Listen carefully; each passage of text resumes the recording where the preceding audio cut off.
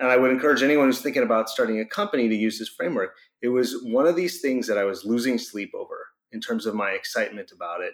It was one of these things where I said, if I don't do this, I'll probably spend the rest of my life regretting that I didn't at least try it. But I think that's a good litmus test to think about if you're not sure whether or not you want to start your company. Do you feel that passionate about it? If you do, then maybe it's the right thing to do. But if you don't, then maybe you shouldn't.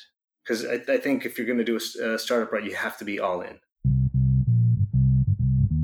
I'm Jim Huffman, and this is If I Was Starting Today, a collection of conversations about half-baked startup ideas, growth tactics, and stories from founders, including my own journey as a business owner. All of the content is centered around one question: what would you do if you were starting today? Today, we have a big get on the show. Well, I think that's a phrase people use when they talk about someone who's a big deal. We have Isaac Cotto. He's the managing director of Techstars Seattle. Techstars is a startup accelerator that's one of the biggest ones in the world. And Isaac's background is extremely impressive, from having degrees from Stanford and Harvard to being a venture capitalist that spent $130 million and selling companies to Uber and Google. He's seen a lot of companies go from idea to massive success. In this episode, we talk about what he looks for in a founding team, industries he's excited about, and I even get one half-baked startup idea from him. And then he shares stories from being a venture capitalist to leaving that to go to Iceland and raise $200 million for a company. He also breaks down the process and framework he uses to think about what to work on next and where to put his time and energy. That's really helpful. So if you're a founder, if you're working for a startup, or you're looking to invest in one, grab your notebook, get your Evernote app fired up, whatever you use, because this one is packed with a lot of helpful tips and insights that I really think can help you, especially for anyone starting today. So I hope you enjoyed this episode. Isaac, would you introduce yourself?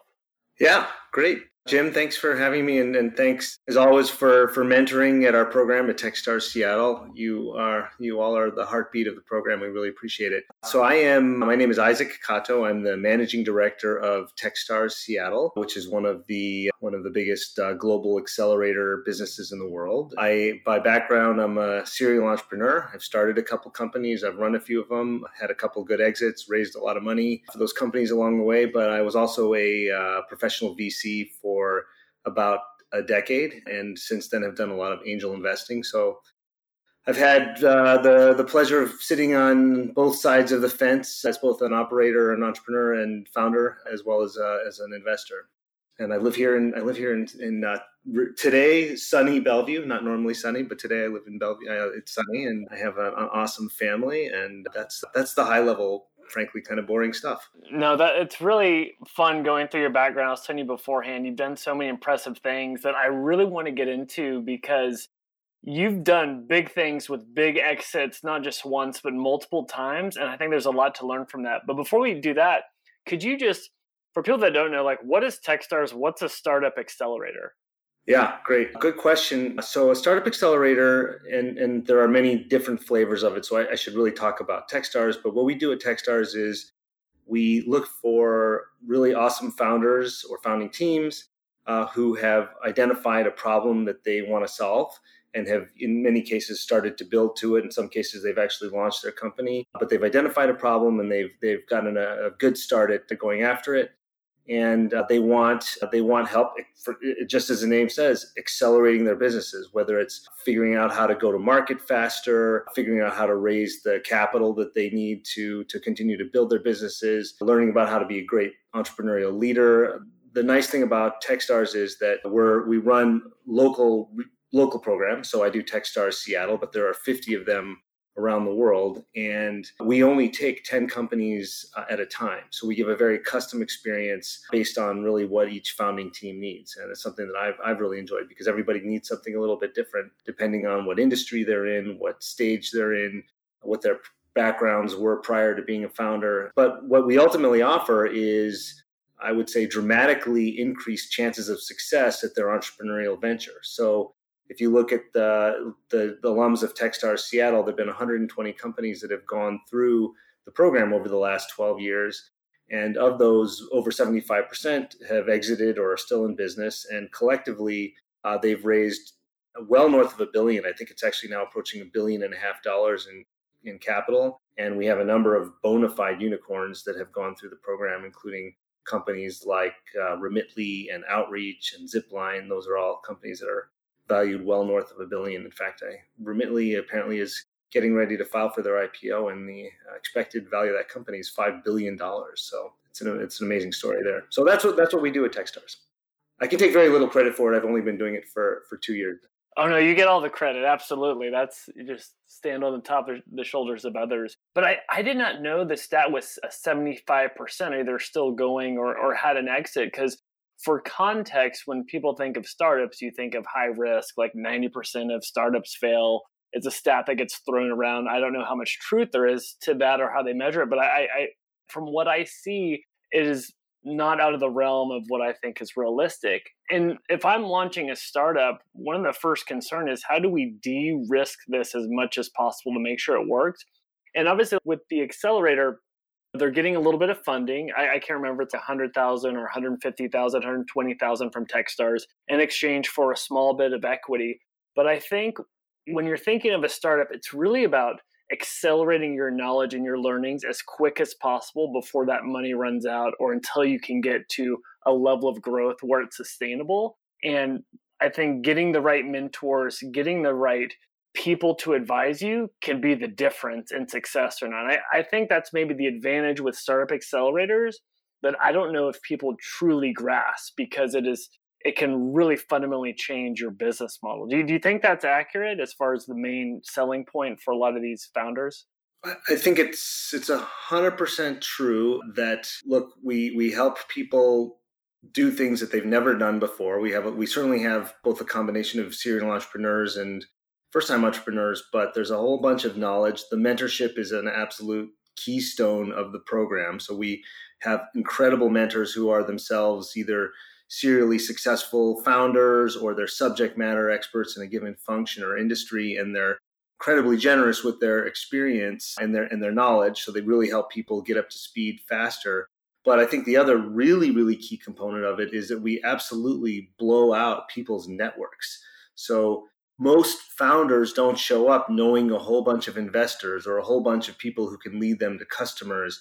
And between the global Techstars network, my network is an MD, the networks, and to use an old-fashioned term, Rolodexes of the mentors, the access that founders who come into Techstars get to customers, employees, and ultimately investors is 10 or 100x what they would have gotten if they tried to do it on their own. So I think the other really, really major point and benefit of coming to an accelerator like Techstars is the access to the networks. And it really is a kind of networking for the under-networked in a lot of cases.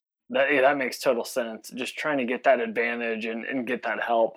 And so if I'm one of these founders, it's like, okay, that sounds fantastic. I want to get into Techstars, and they want to get their one pager on your desk or get intro to you. What can someone do to really stand out with their idea, with their company? They get someone like you excited about what they're doing. Yeah. Well, honestly, the first thing to do is get to know me. So I am a pretty accessible and available person. And I think that's true of most managing directors in the Techstars program, but show that you're interested in my program and that you have a good reason for wanting to come. That's the starting point. Look, I certainly I have a really high bar on founders. I want people who are visionary, people who are brilliant, people who have some sign of resilience. If you're a founding team, you want to show that you can work well together and get stuff done. I really, really like having founders who have founder market fit, who really deeply understand the opportunity that they're going after, or the problem they're trying to solve from a very native and hopefully experienced standpoint. Those are all things that matter. By the way, nothing that I said there said that you had to be a 3-time serial entrepreneur. Okay, most of the people who come through our programs are first-time entrepreneurs, although we also get plenty of serial entrepreneurs who realize, hey, I need to fill out my knowledge in a certain area, or I'd really like to explode my networks even further. But that's the first thing I look at. It's just how good is the team. So show that you're a really committed and sort of relevant founder. And then you need to be able to convince me that you're going after a really big market opportunity.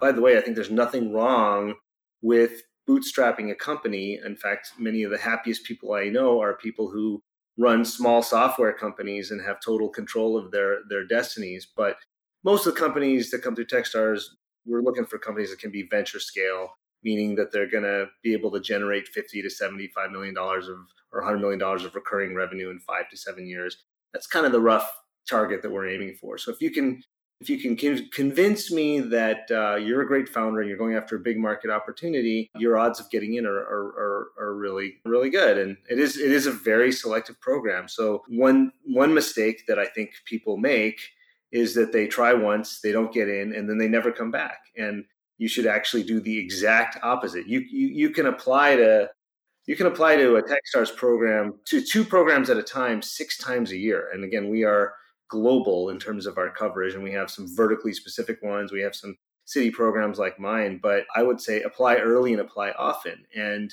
if there's one correlate with regard to who gets in, it's people who've applied multiple times. So there are a lot of companies that get in on their second or even third try. We had a great company that came through last year called New that came in on their third application to Techstars Seattle, and they've done great since. They raised a really nice pre-seed round. They're growing really rapidly right now, and I'm glad that they were tenacious enough to apply multiple times. We have the benefit. If you do that, we have the benefit of saying, okay, this time we're not quite ready for you, but look, if you build a bunch of traction and get progress, we get to see that and we get to track it. So I would just say don't give up if you don't get in the first time. I heard a founder recently, who I don't know personally, say that they had applied something like 7 times. And then they got in and they had a great experience and things have gone really well for them since. So be tenacious. That's one thing we look for in founders for sure. Yeah, that's a great data point. If you see them applying a couple times, don't get in, but then you see traction following because they keep working on it, that has to help their resume. Because you just want to see, because you said you want founders that are relentless, and that's a good way to kind of demonstrate it with your action. Yeah, that's right. And traction answers a lot of questions. So if you show up with a really, really early stage company, and let's say you don't even have an MVP yet, and you say, well, I can build product. Okay, well, I need some kind of evidence that you can build product. Now, maybe you've done it before at a prior company, in which case it's easier to take that leap. But if you haven't, then I might say, well, go show that you can build a little bit of product. Okay, it doesn't have to be, it can be an MVP, it can be something small, but traction in its various forms along the way just helps investors like Techstars answer questions. Can you elaborate on that? What are different forms of traction that you'd be looking for? Well, again, we take really early stage companies, so we don't necessarily expect that there is a ton of traction. Okay, certainly we take companies that are pre-launch or certainly pre-revenue, sometimes pre-launch. I personally look for companies that are at least approaching an MVP, because keep in mind we're an accelerator. So we're not an incubator. So if you don't know what you want to do, you would be wasting your time if you came to Techstars. We want people who've at least identified their opportunity set or their problem that they want to solve and have started to build towards it, so that by the time you get into our program, you've got something to show to customers, something to show to investors. So, I guess the first example of traction is, can you build something?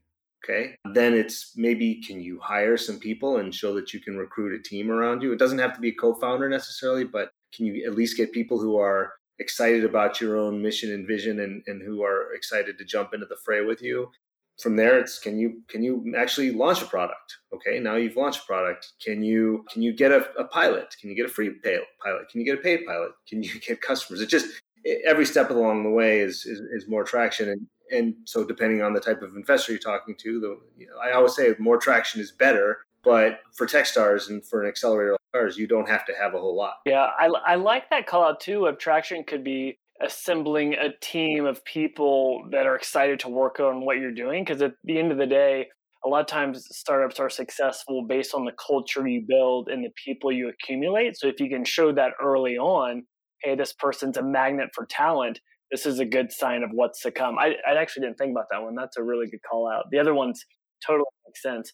Another thing you hit on that's a good call out is this idea of founder market fit.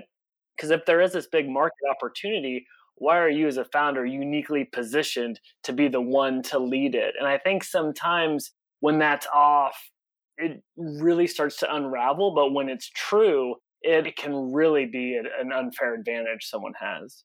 No, 100%. If you there's so many reasons why it helps and why it's beneficial. And to be clear, there are plenty of successful startups where the founders might not have had founder market fit, but it usually takes them a longer time to get off the ground because their intuition about their customers and what kind of product they have to build to solve their customers' problems is going to be less clear to someone who doesn't know much about the space. And also, I think the other thing is that having that founder market fit often means that there's some real spark of passion for the idea and the opportunity because you maybe suffered through the problem as a customer, or you were a vendor and you saw that your customers really needed something that nobody else in the market was serving. And so having that familiarity with it is, and then saying, hey, I care enough about this to take the plunge and go start a company to go do this, is going to have sort of a lasting thing. Whereas if you're just kind of new to an idea and you're just sort of kicking tires and you stumble into something that you don't know much about, it's pretty easy to lose the passion and the commitment to it. So I look at a lot of the companies who just went through our latest Techstars cohort, and again, there's a lot of them have really serious founder market fit. But you take somebody like Erin at Peartree. She is herself a 2 times adoptive parent, and she saw how painful the adoption process was and how kind of archaic and inefficient today the current systems and processes are. And so she said, well, I'm going to go dedicate my life to fixing it and making it better for both expectant moms and adoptive parents. And that kind of spark will take her for the next decade or more. So, and that's super important. That's a great call out. Yeah, her pitch almost like moved me to tears. It was so good. And that's just something when someone's so passionate about what they're working on, it really does attract the right people and make you want to jump on board. But then the counter to that, you could look at an Airbnb where those guys didn't have experience in hospitality. Maybe that was their advantage. By being naive, they didn't really know what they were getting into, and then they break out. It's for every piece of advice, there's the counter advice. But I really do like that idea of founder market fit. I think when it's done right, it's really impactful. Yeah, no, you're 100% right. I'd love to hit on, you probably get this question a lot, but I'm still going to ask it because I'm very intrigued. You have to have your finger on the pulse. You're getting thousands of resumes, and you have to select what teams you like, but also what industries and categories you like. So as you're about to get flooded with all these applications coming in, what are some industries you're footnoting? Or I'd be interested if a startup pops up there, whether it's something that's very obvious or something that's emerging, or maybe something old that needs to be done the right way. But I'd love to know where your head is at. Yeah, I'm going to give you a terribly disappointing answer to this question because the fact of the matter is that one of the fun things about my job as MD of Techstars Seattle, which is a generalist program, is I get to look at everything and anything. And I really actually try hard not to restrict myself to a particular set of verticals or industries. And I try to be as open-minded as possible because I think some of the most interesting things do come from left field. Now, look, I will always gravitate to things that I know about and have done before. I've done a lot of enterprise stuff. I know enterprise SaaS really well. I know enough about machine learning and AI to be quite dangerous given my experience with Mighty AI. So I'm always going to take an interest in that kind of thing. I love computer vision companies because I worked on a computer vision team before, and I really think it's going to be a source of innovation and disruption for decades to come. But look, this past cohort, we had 5 marketplace companies with a bunch of consumer-facing motions, and so I'm really, really quite industry agnostic. I won't take any hardcore life science because I don't know anything about it. One of my filters is I do have to believe that I can help a founding team come in, and if I know nothing about what you're doing and I don't feel like my network, I could quickly get you network to help you, I'm going to be a little more hesitant. I at least have not yet done any real hardware intensive companies. I'll probably break that rule sooner or later, but it would certainly be a higher hurdle for me because again, I don't have as much experience in that arena. But I do want to believe that I can help your company. And by the way, I always tell founders, you got to do due diligence on your investors too. And the hard question that founders should ask me if you're interviewing for Techstars Seattle is, okay, what can you do to help me, right?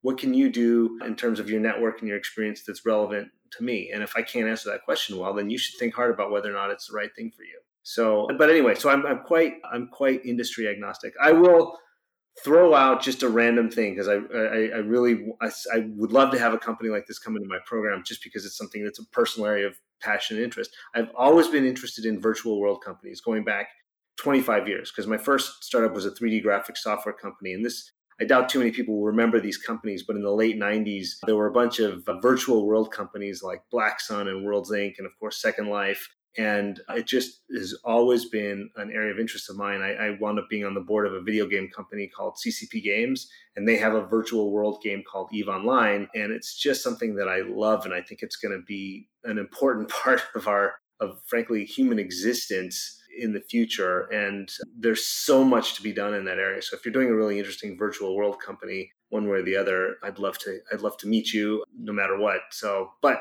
again, I'll look at anything. I really have the luxury of being able to cast wide nets near and far from an industry perspective. I know that's a terrible answer, but it's true.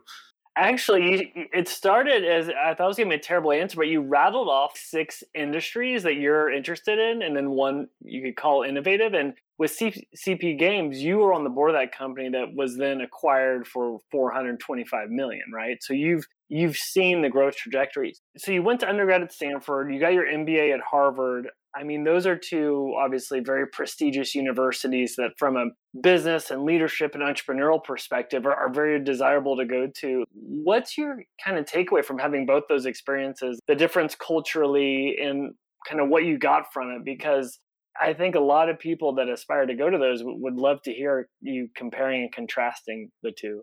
Okay, well, can I just say right now, don't take my advice on this because I went to those places a long, long time ago. I don't know that my experience is going to be as relevant as a more recent graduate.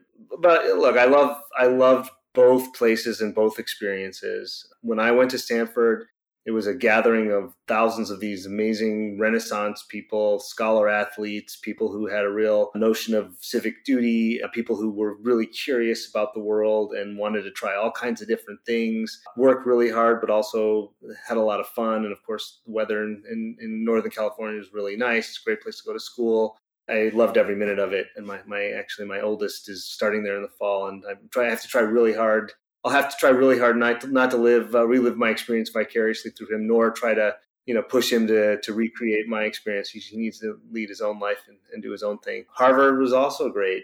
Back then, maybe it's a very broad brushstroke. I'd say it was maybe a little more conventional. There were people it was like a trade school, so everybody was going to go into business. There weren't many people who were aspiring artists there. They were there to go into business. But I learned a ton. I met a bunch of amazing people. I mean, and the benefit, one of the long-term benefits of both places is that the networks that I built there through friends is just staggering. I mean, the things that people go on to achieve from those places is amazing. And I mean, my Andy Jassy was in my business school section, and now he's gonna run Amazon. And there are a lot of people like that. He's in a class of his own, I suppose. But so look, that's the benefit of going to places like that. That's the benefit of going to Techstars, is access to network, which really, really does help you as you're building your businesses, as you're developing your career. And it's interesting because I don't think the world is well served by building a narrow group of well-connected elites.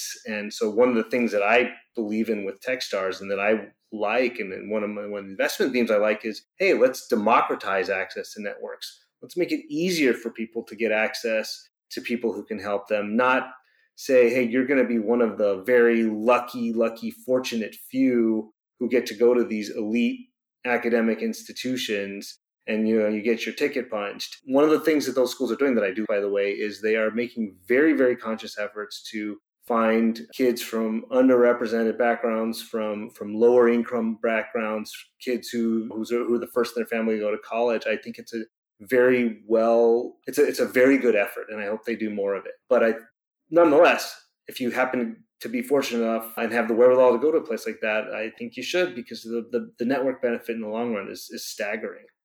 Yeah, I think that's a really good call out, because it's one thing to work hard. It's one thing to be relentless. That's execution and all that stuff is so important. But if you can, on top of that, be able to have a network or get access to people or organizations or opportunities, it can just open up so many doors. Because even myself, as I'm running this remote team in Seattle, I could stare at my computer, not talk to anybody else, and just have a network of my employees or my team members. And that's not a good way to go about it. And so creating those opportunities where you can, network and have access is so important. And one thing I'm seeing with what you've done is from your educational background to what you've done with General Catalyst, VC firms, what you've done with Techstars, it's been kind of a theme that I don't know if people truly focus on that as much, but it really can make the difference in doors that open for your career or not. No real question there, but it's just something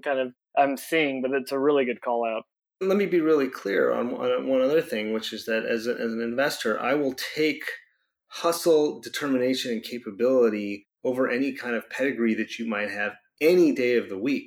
Okay, because I know plenty of people who went to Stanford and Harvard who didn't work that hard and didn't do that great because they didn't have the drive and the determination. So I will take capability and hustle and grit ahead of any stamp that you might have on your resume. I evaluate my own self on like, hey, what have I done for people lately? I went to those places a long, long time ago. That is glad that I did. I guess I'm proud that I did, but I don't define myself by something I did a long time ago. Yeah, that's a good call. And even if you can't, like I didn't go to Stanford or Harvard, I went to the Harvard of the Sunflower State, right? University of Kansas. So for me, you can find other ways to get access and to network, whether that's through like Techstars or a Slack community or something, but it's just putting yourself out there and trying to be helpful. I think good things can come back in return, but it does take effort and being somewhat intentional to do that. Okay, so again, going through your resume, it's been really cool to see the common theme around you've worked on big ideas, you've had these big exits literally out of the gate. I think you, right out of college, you started a company that you were able to sell. So I'll just rattle off these things. You've been a part of a company either as a board member or as the CEO or the executive team where you've sold a company to Uber, to Google. You've helped raise over $200 million for one company. You've had a company acquired for $425 million, and you've deployed $130 million in funding at General Catalyst. Like, that is staggering, just seeing how intentional you've been in all of that. So what I'd love to hear is, and maybe you could do this with a few examples, when you choose a project to go on, is that something that you're thinking through ahead of time? Hey, if I'm going to spend my time and I'm going to do something, I'm going to go big. Or is it the opposite where you're like, hey, I'm just following a passion and it just so happened to lead to these things? Because as people that are looking to do big things, you've done it over and over again. So I'd love to just kind of learn what's going through your mind as you're taking on new projects and doing new things.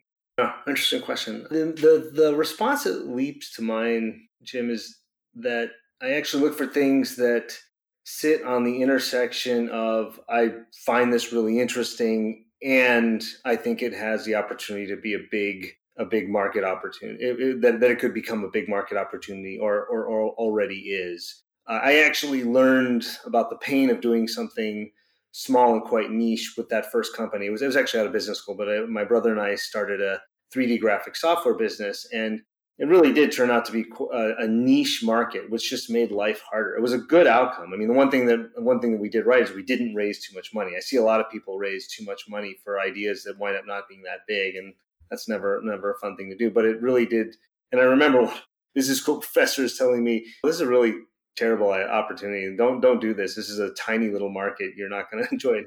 I'm like, no, it's going to be huge. It's totally going to be huge. You're wrong. And he was totally right. But I think that made me really put an emphasis when I was evaluating opportunities subsequently on, okay, do I think that this thing's going to really be big? And let me really kind of take an intellectually honest view of that. But the other axis that has to intersect for me, for any opportunity going forward in recent years that I learned way, way, way too late in life is there have to be great people involved. And I think especially as a younger VC, I would get really wrapped up in market opportunity for sure, big thematic ideas, and a lot around, hey, is this business model going to be great? And I put not nearly enough weight on, hey, are these founders going to be great? Are these founders exceptional? And I my experience, I think the one thing you can control as an entrepreneurial founder is, hey, am I and my co-founders and my leadership team, are we going to be great leaders? Can we attract really great people, build a really terrific culture, and motivate and lead high performance teams that are really, really effective? Because that's about the only thing you can control. I can't control my luck. Can't really control too much whether or not the market opportunity becomes big.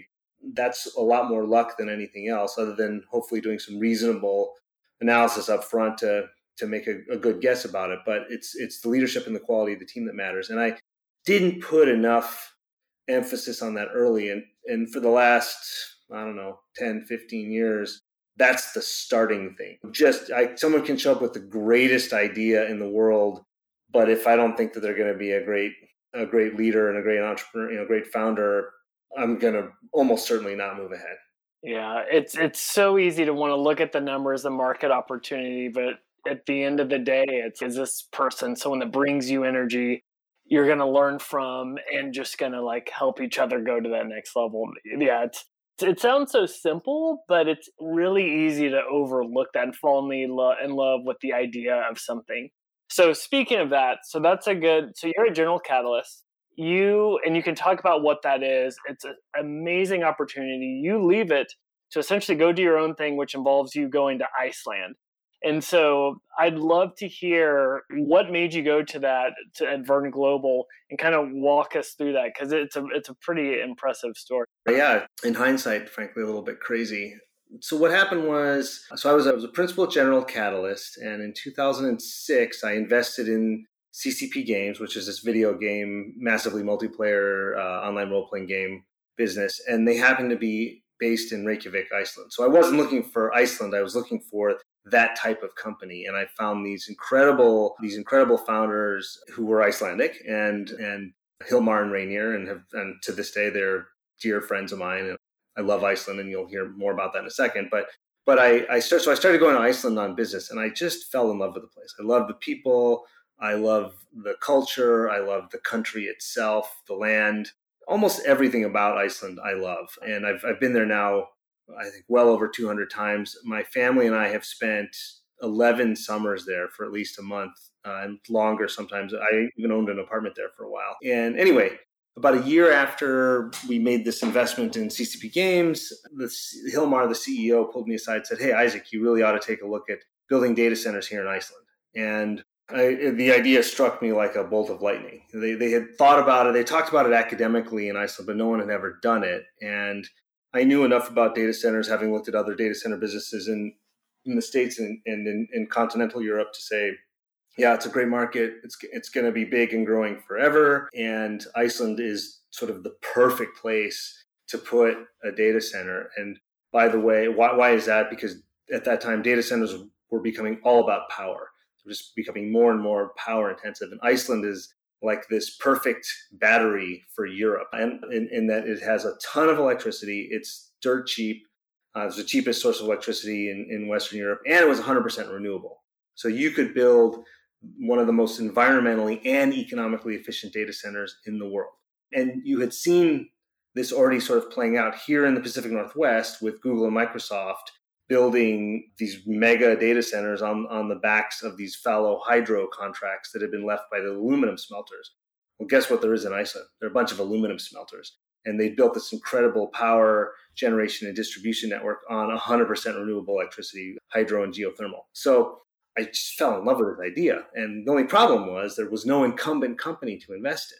So at the time, at General Catalyst, if we had an investment thesis that we really liked, but no company to invest in, we would just go and hatch or start the company ourselves. And we did that. I was there when Joel Cutler put together Kayak. He got Steve Hafner and Paul English together and said, I really believe in vertical search for travel, and you two are the ones to do it. Let's go do it. And that was a remarkable outcome. It went public and was acquired for $2 billion 2 years later. So fortunately, Verne hasn't had quite the same outcome yet. But anyway, I went to my partners and said, hey, I really love this idea. We have this great co-investor in Iceland. We now know the place fairly well. What do you think? And everybody loved it. So I formed the company. I seeded it, and I became executive vice chairman. We got a friend of mine who's sort of the Bill Gates of Iceland, Thorsteinsson Vili, to be the chairman. And we really did sort of the first year was just proof of concept. Hey, is this really going to work? We got to really diligence this. One of the first things we realized is we can't do this if there's not more connectivity to Iceland. There's only one submarine cable connecting Iceland to the rest of the world. So I'm sorry, can I jump in real quick? Are you full-time now on Vern, or are you still kind of splitting time? and my day job as a principal at General Catalyst, I wound up spending probably about half my time that first year working on this. And what I spent most of my time was running around Iceland with Vili, trying to convince the Icelandic government to lay a new submarine cable so that we would have two modern high bandwidth cables connecting Iceland to the rest of the world. And to make a really, really long, crazy story short, we convinced them to do it, and they went ahead and laid an $80 million submarine cable to Denmark from Iceland, and there was to complement the one. Wait, how do you convince them to spend $80 million? They had been thinking about it for a while. It's not like I planted the idea, just to be really, and needed to do it from a national security standpoint because Iceland's a very advanced, digitally deep nation, and being tied to Europe with one cable was really not healthy. So they'd been thinking about it, and they did know that data centers were an opportunity. And so we said, look, if you build this cable, we'll be the first customer. We'll give you a big offtake contract so you can go and finance it. And it was a big chicken and egg exercise. There's a whole bunch of drama around it, but we got them to do it. And so once we knew that was going to happen, we said, okay, this is a real opportunity. Let's put some real money in and go recruit a real team. We'd had a bunch of consultants working with us. And so we put in some real money. We were really fortunate to find this incredible CEO, CTO combination, Jeff Monroe and Tate Cantrell, who were my business partners for years afterwards, and who had built DuPont Fabros, which is one of the biggest data center companies here in the States. Jeff was one of the co-founders. He was there through their IPO and beyond, and Tate was his right-hand technical and operations guy the whole way through. So we got them on board. We bought 200,000 square feet of warehouse space on the old NATO Naval Air Station, and that we were going to retrofit. We had a big power contract, a big bandwidth contract, and then everyone said, hey, we really need a money person. Isaac, why don't you go be CFO? And I said, how could I refuse? This is my baby. There's nothing I care more about than this. I do actually care quite deeply about the environment, and my wife is an environmental scientist by training, and like, wow, this is a chance to build an incredible business in a really big growing market that also is incredibly good for the environment. We use no carbon to service our customers. I mean, there's, again, every electron on the Icelandic grid is renewably generated, so we are super, super, super environmentally efficient. So I said, yeah, I'll do it. I'll absolutely sign on to be the CFO. Yeah, I'll do it for a year or two. And then it turned into 10. It was a company that I loved. I loved Iceland. I loved the people involved. It was a really, really important and good thing to do. And it was one of those ones, here's how I think about it. And I would encourage anyone who's thinking about starting a company to use this framework. It was one of these things that I was losing sleep over in terms of my excitement about it. It was one of these things where I said, if I don't do this, I'll probably spend the rest of my life regretting that I didn't at least try it. But I think that's a good litmus test to think about if you're not sure whether or not you want to start your company. Do you feel that passionate about it? If you do, then maybe it's the right thing to do. But if you don't, then maybe you shouldn't. Because I think if you're going to do a startup right, you have to be all in. That's a great framework. So anyway, and then I thought I was going to do it for a year or two and maybe go back to investing, and it turned into a decade-long odyssey. And it was easily the hardest thing I've ever done, and also the most fun. So yeah, that's amazing. And being CFO, but also working with the local government to get stuff done, you're wearing lots of hats. So yeah, super impressive. And so what's kind of this? Where's Vern Global at today?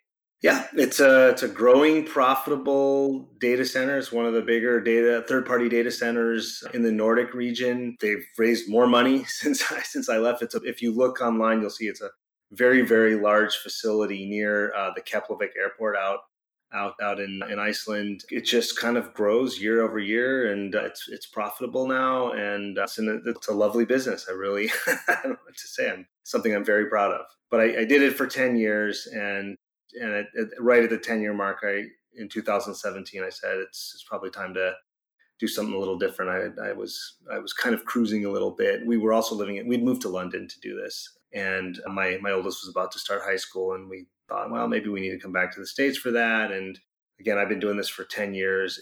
It's a very comfortable job, but I'm a little too young to not be putting myself out of my comfort zone. And the company was in good hands, so I made a tough decision to go to my colleagues and our board and investors who I'm very close with and say, I think it's time for me to move back to the States, and we're going to probably move to the West Coast, in which case I can't really do this job anymore. And so I had a very long tail. I took the better part of a year to make sure that the transition went smoothly. And then I finished at my last official day of work was December 31st, 2018.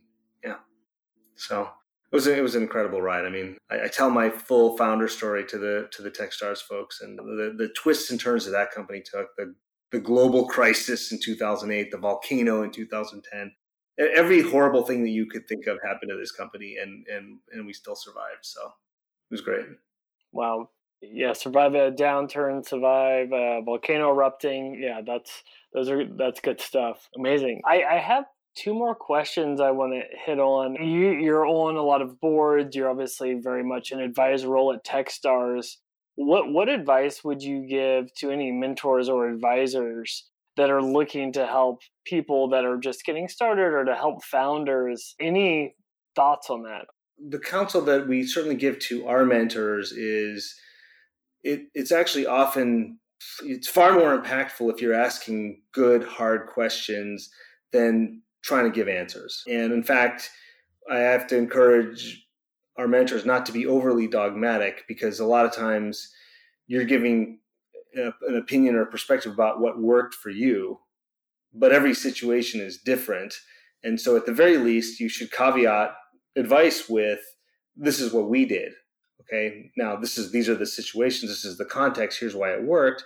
But the founder really has to make the decision on whether or not that advice is relevant. So the other thing I would say to someone in that mentor or advisor board role is, don't take it personally if the founder decides that they're not going to go with your advice. Your job is to give them a perspective, and they should, if they're doing their job, they should get a bunch of perspectives. But it's just like child rearing. I have found that it's far better for my kids to figure things out on their own than for me to tell them what to do.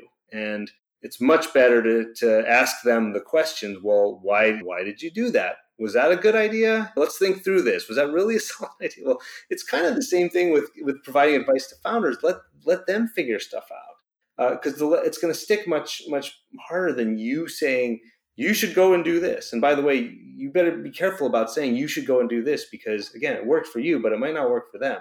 They're different people. It's a different company. It's a different time. And the other thing I would just say, occasionally you see some board members or advisors or mentors really trying to run the company for the founder. And I don't think that's a good idea. It's the founder's company. And in the vast, vast, vast majority of cases, in my experience, it's the founders who ultimately determine the success or the failure of the company. They can get lots and lots of great advice, which they should. Every now and then, a board member or advisor really does make a very, very tangible difference to the outcome of a company. But the bottom line is, it's the founders and the operators who really make it happen. They're the ones who are in the trenches day in, day out, and you need to let them run their company. So, and if you get to the point where you're having to intercede and try to run their company or take a really firm hand in that role of board member, advisor, founder, probably things have gone horribly awry. So that's my general advice. That's really good advice. You don't have to have the answers, but having the questions to help them figure it out so they can be good at critical thinking and navigate the company. That's a really good call out. And I'm totally going to steal that advice for parenting. So thank you for that. Absolutely. Here's my, if my kid asks me why, and I can't give an answer, I have failed. If I ever have to say, because I told you to, because I told you so, I have failed. Yeah, you can only play that card 3 times, and you run out of those by the time they're 4. So yeah, you've got to get a different a different playbook. One question that I like to ask is, what's the nicest thing anyone has done for you in your professional career? Boy, there so I tried really hard to work, especially in this last decade and a half, with really nice people. So lots of things. If I can answer a slightly different question, what's the most impactful thing that was generated by niceness or I guess good intent? I'd point to a few things. First is early in my career at General Catalyst, one of my kids, when they were born, they had to have a bunch of surgery. They were really quite sick. Thankfully, they're doing great now. But Joel Cutler and the partners at General Catalyst were incredibly supportive and helpful in terms of allowing me the space and the support to help my kid. And frankly, they opened incredible doors at Boston's Children's Hospital that would have been a lot harder to open but for their help. And I'm eternally grateful to them for that. And then, not to turn this into a commercial for the Foundry Group, but twice in my life, partners at Foundry have had massive impact on outcomes for companies that I've been involved in. The first was my first company, this little 3D graphic software business that Brad Feld was an angel in. When we were selling the company at the 11th hour, the CEO got cold feet. And my brother and I, 20-something first-time founders, are just freaking out. We're running out of money, and oh my God, what are we going to do? And Brad just said, "Don't worry, boys, I got this." And he went in and cast his magic Brad Feld pixie dust on this CEO, and the deal closed, thankfully. So I was really appreciative of that. And then in my last company at Mighty AI, Jason Mendelson was the partner from Foundry. And Jason did one of the most sort of pro-founder things I've ever seen an investor do, which is that we went and said, shortly after I got there, I realized the company really needed some more time before it could go out for a proper fundraise.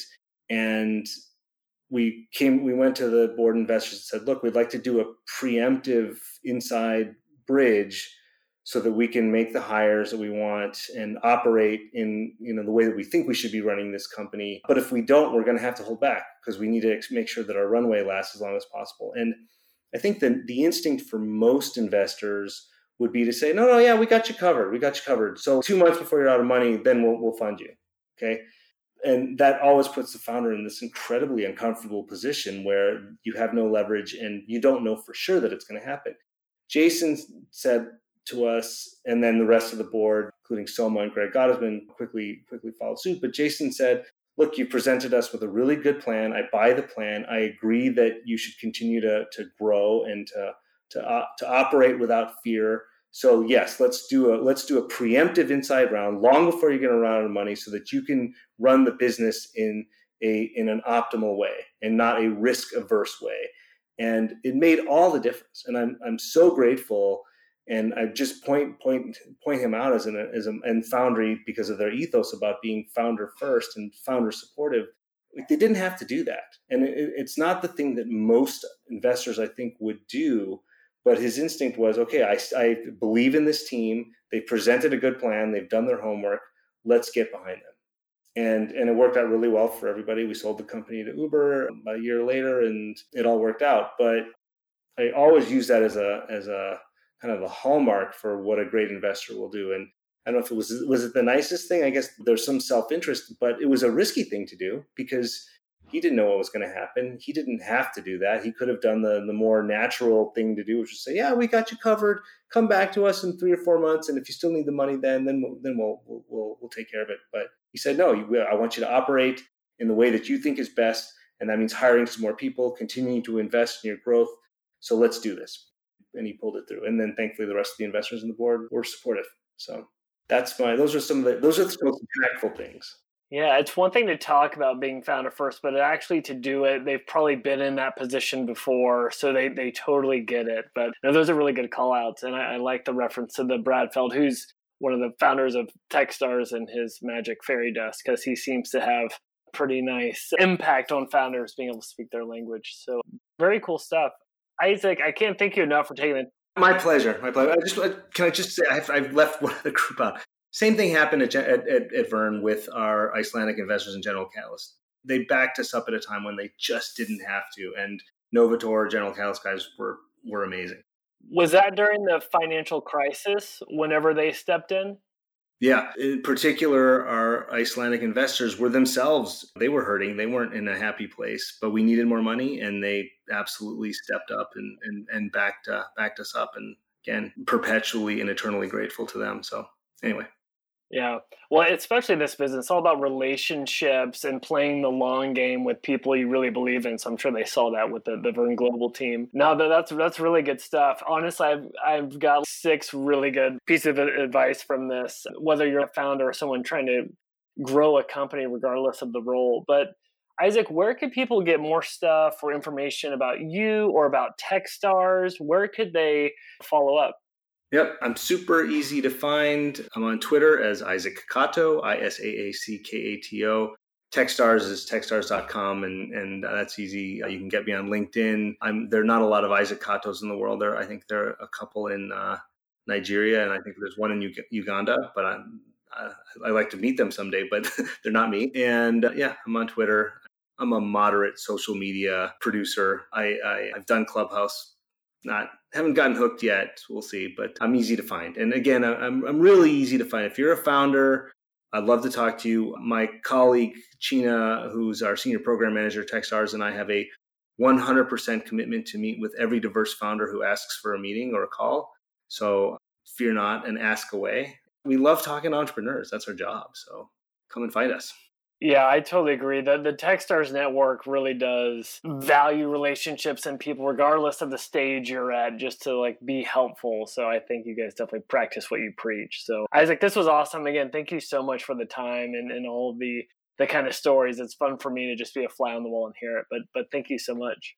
Well, Jim, it was such a pleasure and an enjoyable hour now. And again, thank you so much for having me on your podcast, and more importantly for mentoring in the program and helping out our founders. You make a massive difference in their lives and in their journeys. So we appreciate it. Today's episode is brought to you by no one. Yep, we have 0 sponsors. I haven't reached out to any companies, nor would I expect a reputable brand to give me money, but I'll give a few plugs. First, I send a weekly newsletter each Thursday featuring 5 articles or tools that have helped me. You can sign up for these weekly updates at jimwhuffman.com. Second, for anyone running a startup, if you need help growing your business, check out GrowthHit. GrowthHit serves as your external growth team. After working with over 100 startups and generating a $250 million in sales for clients, GrowthIt has perfected a growth process that's hell-bent on driving ROI through rapid experiments. Plus, you'll get to work with yours truly. So if you want to work with a team that's worked with startups that have been funded by Andreessen Horowitz or featured on Shark Tank, then check out growthhit.com. And finally, I wrote a book called The Growth Marketer's Playbook that takes everything I've learned as a growth mentor for venture-backed startups, and I've distilled it down to 140 pages. So instead of hiring a growth team, save yourself some money, get the book, and you can just do it yourself. I hope you enjoyed this episode, and I'd love to hear feedback. I'm on Twitter at Jim W. Huffman.